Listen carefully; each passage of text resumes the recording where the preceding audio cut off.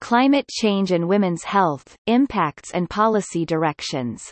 As noted by the United Nations Framework Convention on Climate Change (UNFCCC), women, especially those in poverty, face higher risks and experience a greater burden of climate change impacts. This is notably true for health impacts, making climate change a risk multiplier for gender-based health disparities. Both men and women are at risk for amplified health impacts. Women have distinct health needs, such as nutritional demands during pregnancy, which places them at risk of suffering from climate-sensitive diseases. Men experience other risks, such as suicide and severe depression in the face of drought too, and resulting agricultural losses, and may be at higher risk of drowning during severe weather.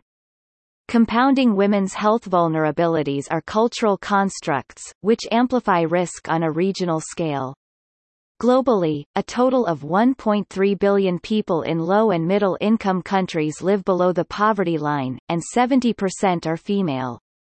Yet while the interactions between poverty, gender-based social discrimination, and climate change threaten to amplify gender-based health disparities, women's social roles and potential for agency afford opportunities for promoting solutions to sustainability, disaster risk reduction, and solutions to health threats.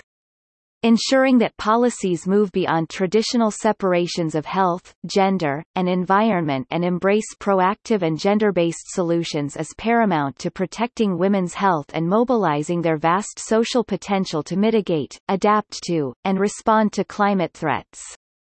Climate change affects health through a multitude of mechanisms, including heat, poor air quality, and extreme weather events, as well as through meteorological changes that alter vector-borne disease, reduce water quality, and decrease food security.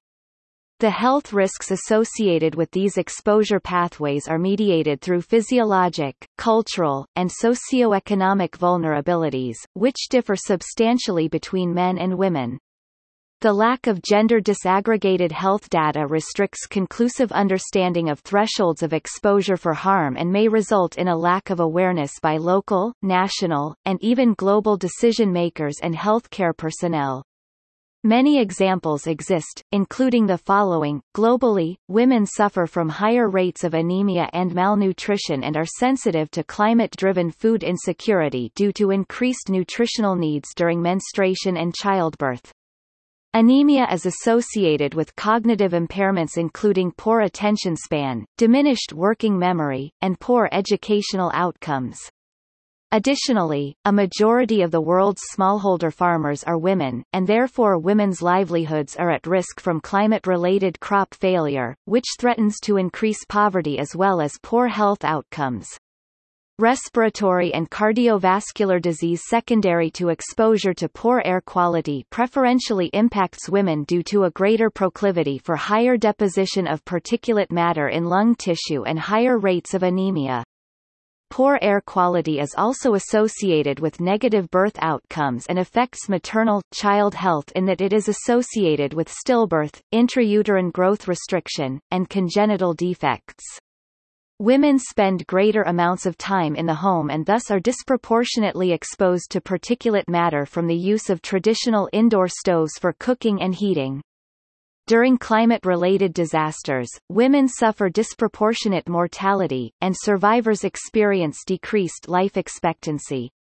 Women and girls are at a higher risk of physical, sexual, and domestic violence in the aftermath of disasters and are at a higher risk for mood disorders and poor economic recovery. These impacts are amplified when women have a lower socioeconomic status. Forced migration and repeated short-distance moves are especially significant for poorer people, as well as for groups such as women, who are often excluded from migration analysis. While gender has been increasingly factored into climate change projects and policy, progress has still been slow to reduce gender-based health disparities and to involve women in climate change mitigation, adaptation, and disaster risk reduction and management.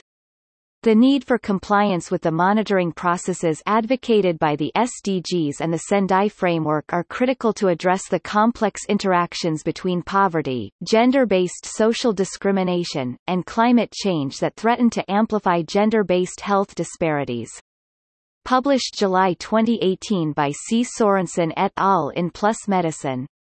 Get the full reference in the show notes.